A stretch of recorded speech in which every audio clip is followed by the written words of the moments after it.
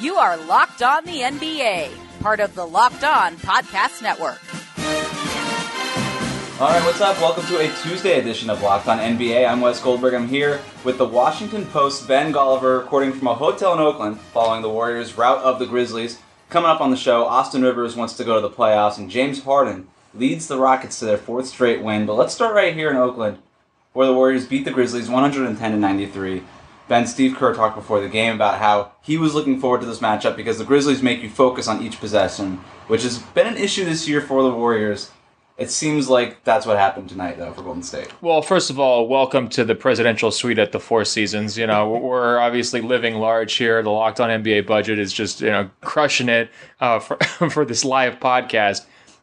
Golden State came out with a purpose early, and they had a lot more talent, and it wasn't really close. I mean, I felt bad for Memphis because, Conley didn't play, and they're just a totally different team when he's not out there. And I think if you're going to be in any sort of a game against, a team with 3-4 all-star players, you need to have your best guys out there. And it seemed like Golden State actually decided to care for once. That hasn't always been their MO here recently. And the game was basically over before it started. Yeah, I think key for the Warriors was the bench production. Jonas Jerebko, Andre Iguodala combined for 7 made three-pointers. That's going to be a recipe for success for the Warriors when the bench is really playing like that, especially when Memphis' bench didn't play so well. And then, for the Warriors, a lack of turnovers.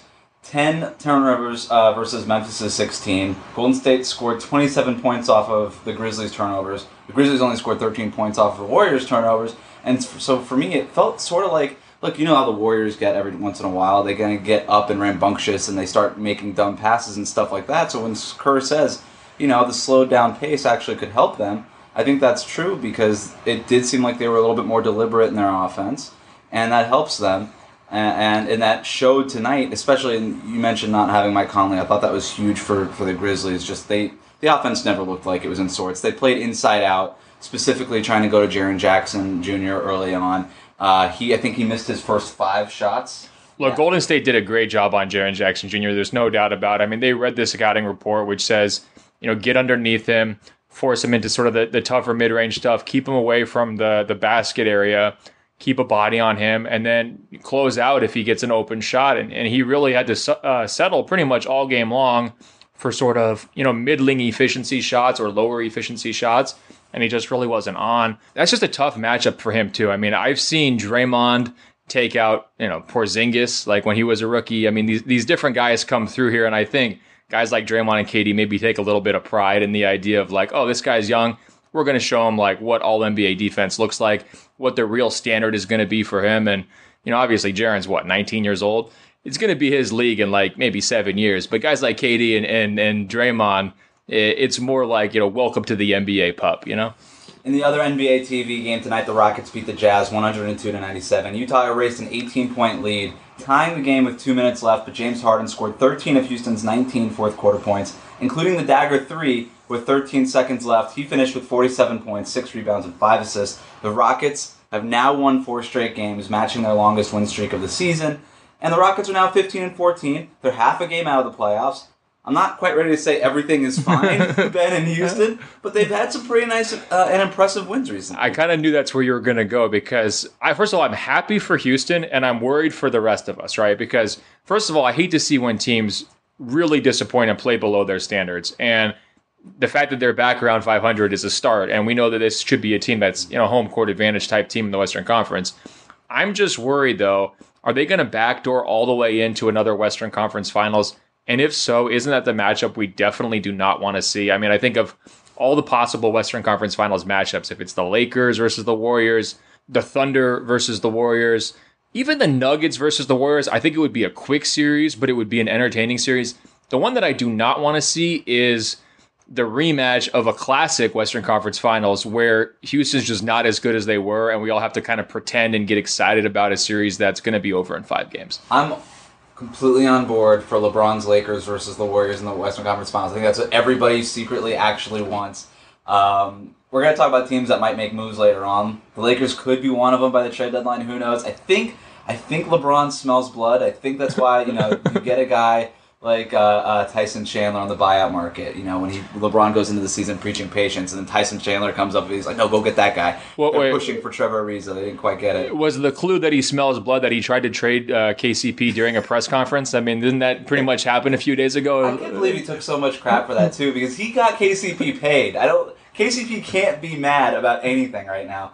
To go back to the Rockets, their defensive rating went from the bottom 5 in the league to 13th over the last 4 games. Small sample size, of course, but that is good.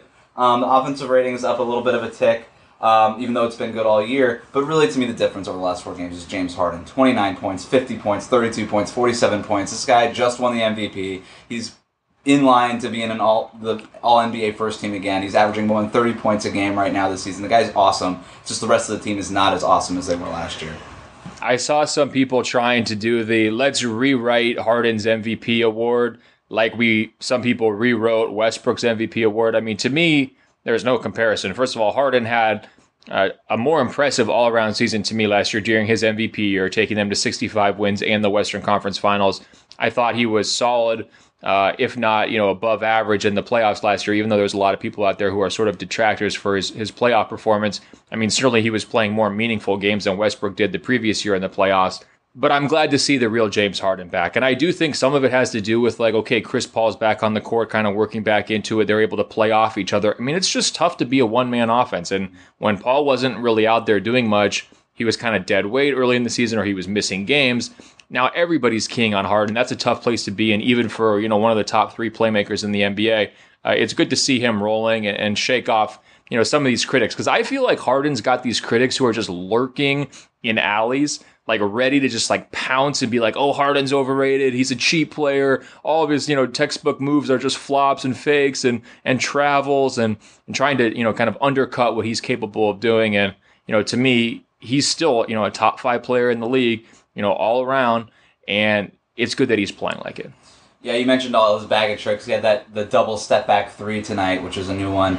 And I'm glad you brought up the point about the MVP thing, because I really don't. I saw that. It would be so bad if we just fell into this habit of let's give the MVP to this guy, and then the next year just immediately regret it and just have this post MVP thing. You're right, Westbrook. I get that one. The Harden thing. He was the best player in the regular season last season. Let's give him the credit. He's been really good this season. Austin Rivers got the Melo treatment. He was waived before ever playing a game for a team that he was just traded to. We're going to talk about potential landing spots for him after this break. Let's get to some headlines from around the league. Adrian Wojnarowski is reporting that the Suns will buy out Austin Rivers after acquiring him in the Trevor Ariza deal with the Wizards. Rivers will become a free agent after he clears waivers. He's reportedly seeking to join a playoff team, of course. What team do we think could use Rivers' services, Ben?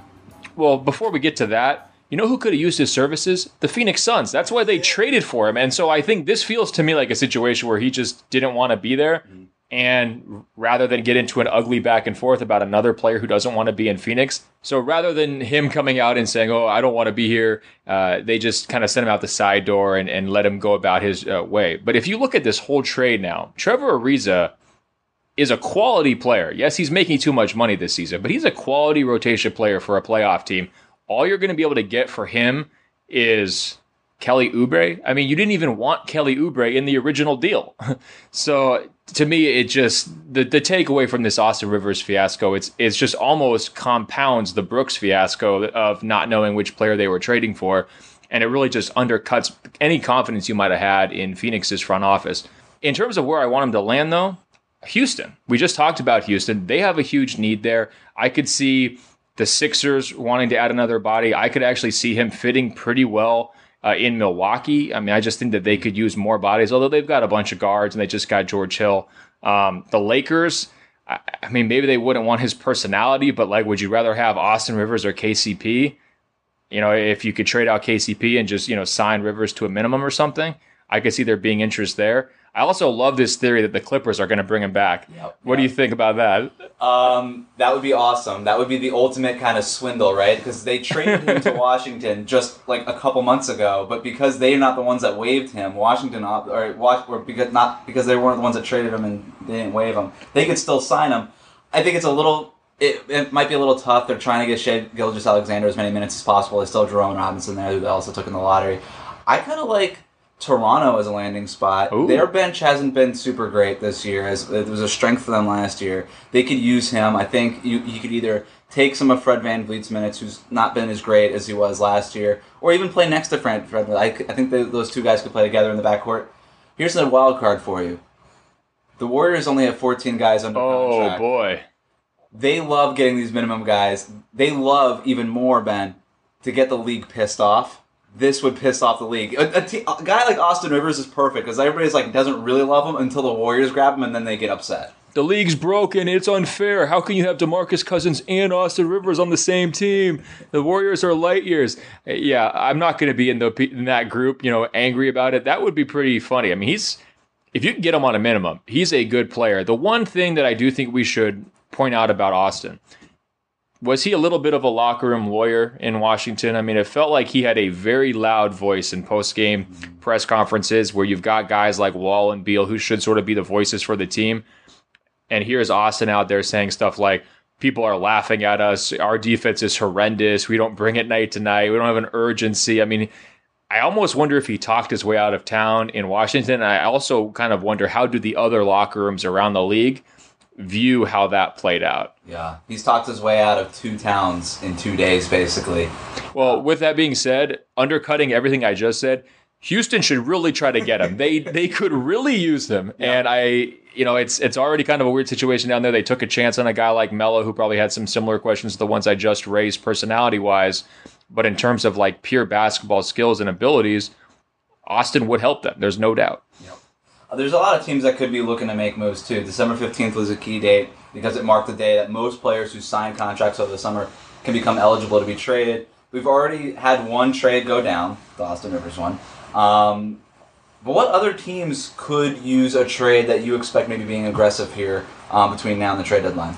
I would start with Washington, the team that traded the two guys out. They didn't trade out the guys they were supposed to have traded. I mean, Otto Porter, Bradley Beal, John Wall. To me, that mix is kind of tenuous at best, and they should be looking to really retool rather than just kind of continue to patch these Band-Aids onto the rotation, which is kind of what I view Trevor Ariza for them. Mm-hmm. If not them, Philly could use some help. I think people know about their depth concerns. You compare them to like Toronto. I agree with you. Toronto's bench, like Toronto's best units have been the starting lineup. I mean, their main starting lineup has been just phenomenal. Can you add an extra piece in there to help? I mean, the window was wide open for them to make the finals this year, so they should be aggressive. They feel like a team that could consolidate a couple of these bench guys and upgrade. Even if it's not like upgrade to like a big-time starter guy, upgrade even just to a bench guy.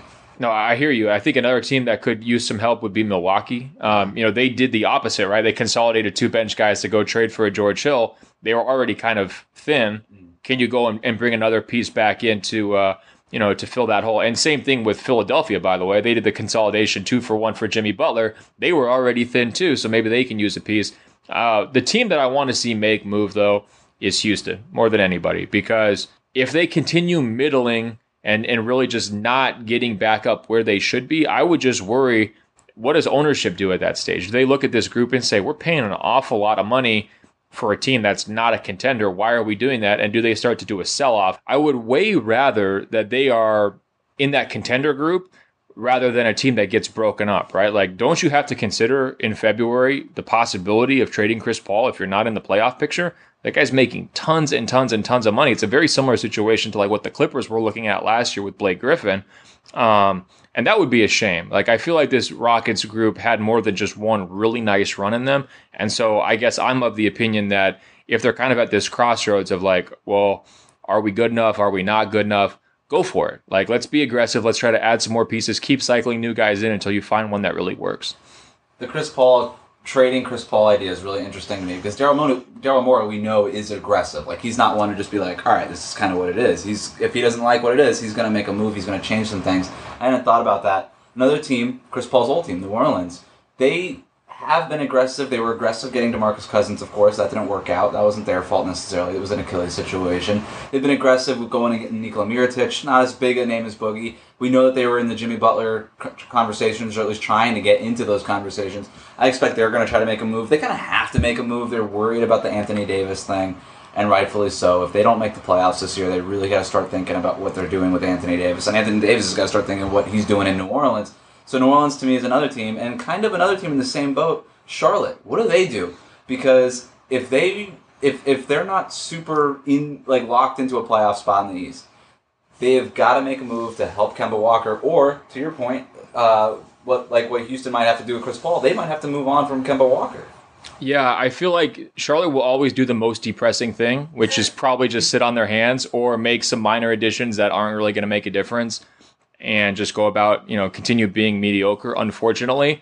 You were mentioning New Orleans being aggressive. Were they aggressive or are they just wild? Are they just always up to stuff down there and they don't really have a plan? I think that's a big part of the problem. If I were them, I would be managing my team under the assumption that Anthony Davis will request a trade this summer, right? Because if they don't make the Western Conference Finals, at that point, he's already older than LeBron James was when LeBron made the decision in 2010. Wow. So we think of Anthony Davis as this prodigy, like this young guy. We've been talking about, what can he be in the future? Well, what is he right now? He's a guy who's won one playoff series in his entire career and is looking to, take over the planet and become the best player in the world. That's what he told us at the start of the season. Is that going to happen in New Orleans? Probably not. But if you're the Pelicans, you have to be pursuing every possible avenue to put a winner around Anthony Davis right now, because otherwise the eject button is just right around the corner. We've got our locked on line of the night, and then it's time to get cereal. That's coming up next. Before we get to our locked on line of the night, let's check in on the other scores from Monday. The Milwaukee Bucks beat the Detroit Pistons 107-104. The Phoenix Suns beat the Knicks 128-110. Utah loses to the Rockets 97-102. The Timberwolves beat the Kings 132-105. The Thunder beat the Chicago Bulls, like everybody is nowadays, 121-96. Spurs get a nice win over the 76ers, 123-96. We mentioned the Warriors over the Grizzlies, 110-93. And then the Portland Trailblazers, behind Damian Lillard's 39 points, beat the Clippers 131-127. Can I just say quickly, open floor listeners will know that I'm pretty hard on Devin Booker often. He went off against the Knicks tonight, and then he went off on Enes Kanter on Twitter afterwards, I believe, basically telling the world that their offensive game plan was just to run pick and roll at Enes Kanter over and over again. For people who have been watching Enes Kanter play pick and roll defense for the entirety of his career, that was one of the funniest moments in social media history. Just right out in the open, airing another player's dirty laundry for everybody to sort of laugh at him. I can't believe I'm saying this. I almost feel bad for Enes Kanter. Well, Devin Booker joins Billy Donovan's club of just can't play Kanter. This is the 2018 version of can't play Kanter. It's absolutely phenomenal. Gotta love it. That's NBA Twitter at its finest. You mentioned Booker's line. He is one of the candidates for our locked on line of the night. He's got Devin Booker's 38 points, 7 rebounds, 2 assists. James Harden, we talked about earlier, 47 points, 6 rebounds, 5 assists. Giannis, big night for him, of course, 32 points, 12 rebounds, 5 assists. Westbrook had a triple-double, nobody cares. LaMarcus Aldridge, 20 points, 10 rebounds, 2 assists, 3 blocks for Aldridge. Lillard, 39 points, made 6 of his 7 three-pointers. He had 6 assists. Tobias Harris, all-star whispers for him, 39 points on 22 shots, 11 rebounds. Everybody's getting numbers tonight, man. Emmanuel Mudiay, 32 points, 6 rebounds, 6 assists. Who's your lock-on line of the night? I got to give it to Harden. Anytime you're getting 47, and that's not even his best game of the week, right? He had a 50-point triple-double, so, Harden is in a groove right now. I'm giving it to Emmanuel Mudiay because this is the only time he's going to win it this year, so I'm just giving it to Mudiay. I think he can use some love. Yeah, he scored 32. That might have been like triple his previous career high. I think it was triple his previous career total. Finally, we've got 4 games tonight. Cleveland at Indiana at 7 p.m. Washington and Atlanta at 7:30. The Lakers are in Brooklyn at 7:30, and then Dallas at Denver at 9 p.m. Which one deserves your bowl of cereal, Ben? I'm not sure any of these qualify for breakfast, period. I'm not even really a breakfast guy, so this is like the kind of night for people who aren't breakfast people, because there's just nothing edible on this slate, although with one exception. The cereal game of the night is Dallas versus Denver.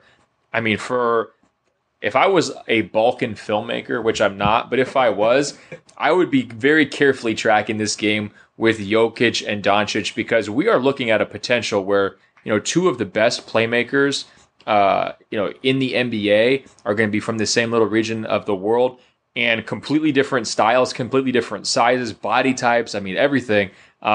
It's just phenomenal how they play. I love how both those guys play basketball. And I will be tuning in. I expect a lot of points, a lot of fun highlights. And one little tidbit for you. You know, Jokic is on pace to become the first 7-footer to average 7 assists per game since Wilt Chamberlain in like the early 1960s. We should be talking about that more. Yeah. That feels pretty amazing. Those early 1960s Wilt Chamberlain's was like he had a triple-double every night, basically. Look, Jokic is must-watch TV at this point on League Pass, and then Doncic is must-watch TV. Like, he's getting to that point because you don't know what he's going to do, especially in the fourth quarter for him.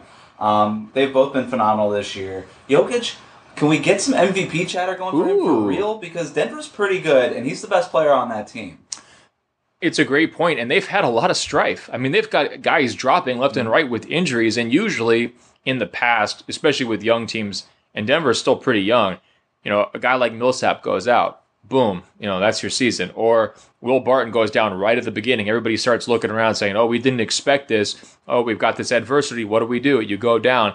Give him credit for keeping the whole thing together throughout those injuries and to continue playing amazing basketball. I just love his style because, much like a point guard, he is naturally unselfish. He was born to be an unselfish player. He's not playing unselfish for the cameras, like, oh, I'm just going to throw these cool passes because I can.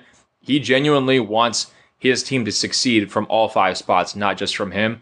And sometimes you almost wish he was more selfish, do more offensively for himself. But if you had to choose between the two, I'll take the guy who is like, you know, 99.9 percentile unselfish with incredible vision and amazing height to sort of see over the defenses, read the defenses almost like a quarterback, and just pick you apart. And he has, and by the way, I appreciate the subtle dig at Russell Westbrook there, but I do. He has shown a little bit of a tendency to get a little bit more aggressive when guys like Barton and Gary Harris and Jamal Murray have missed a few games here and there. He is willing to do it, which is why the Nuggets are in the position where they're at.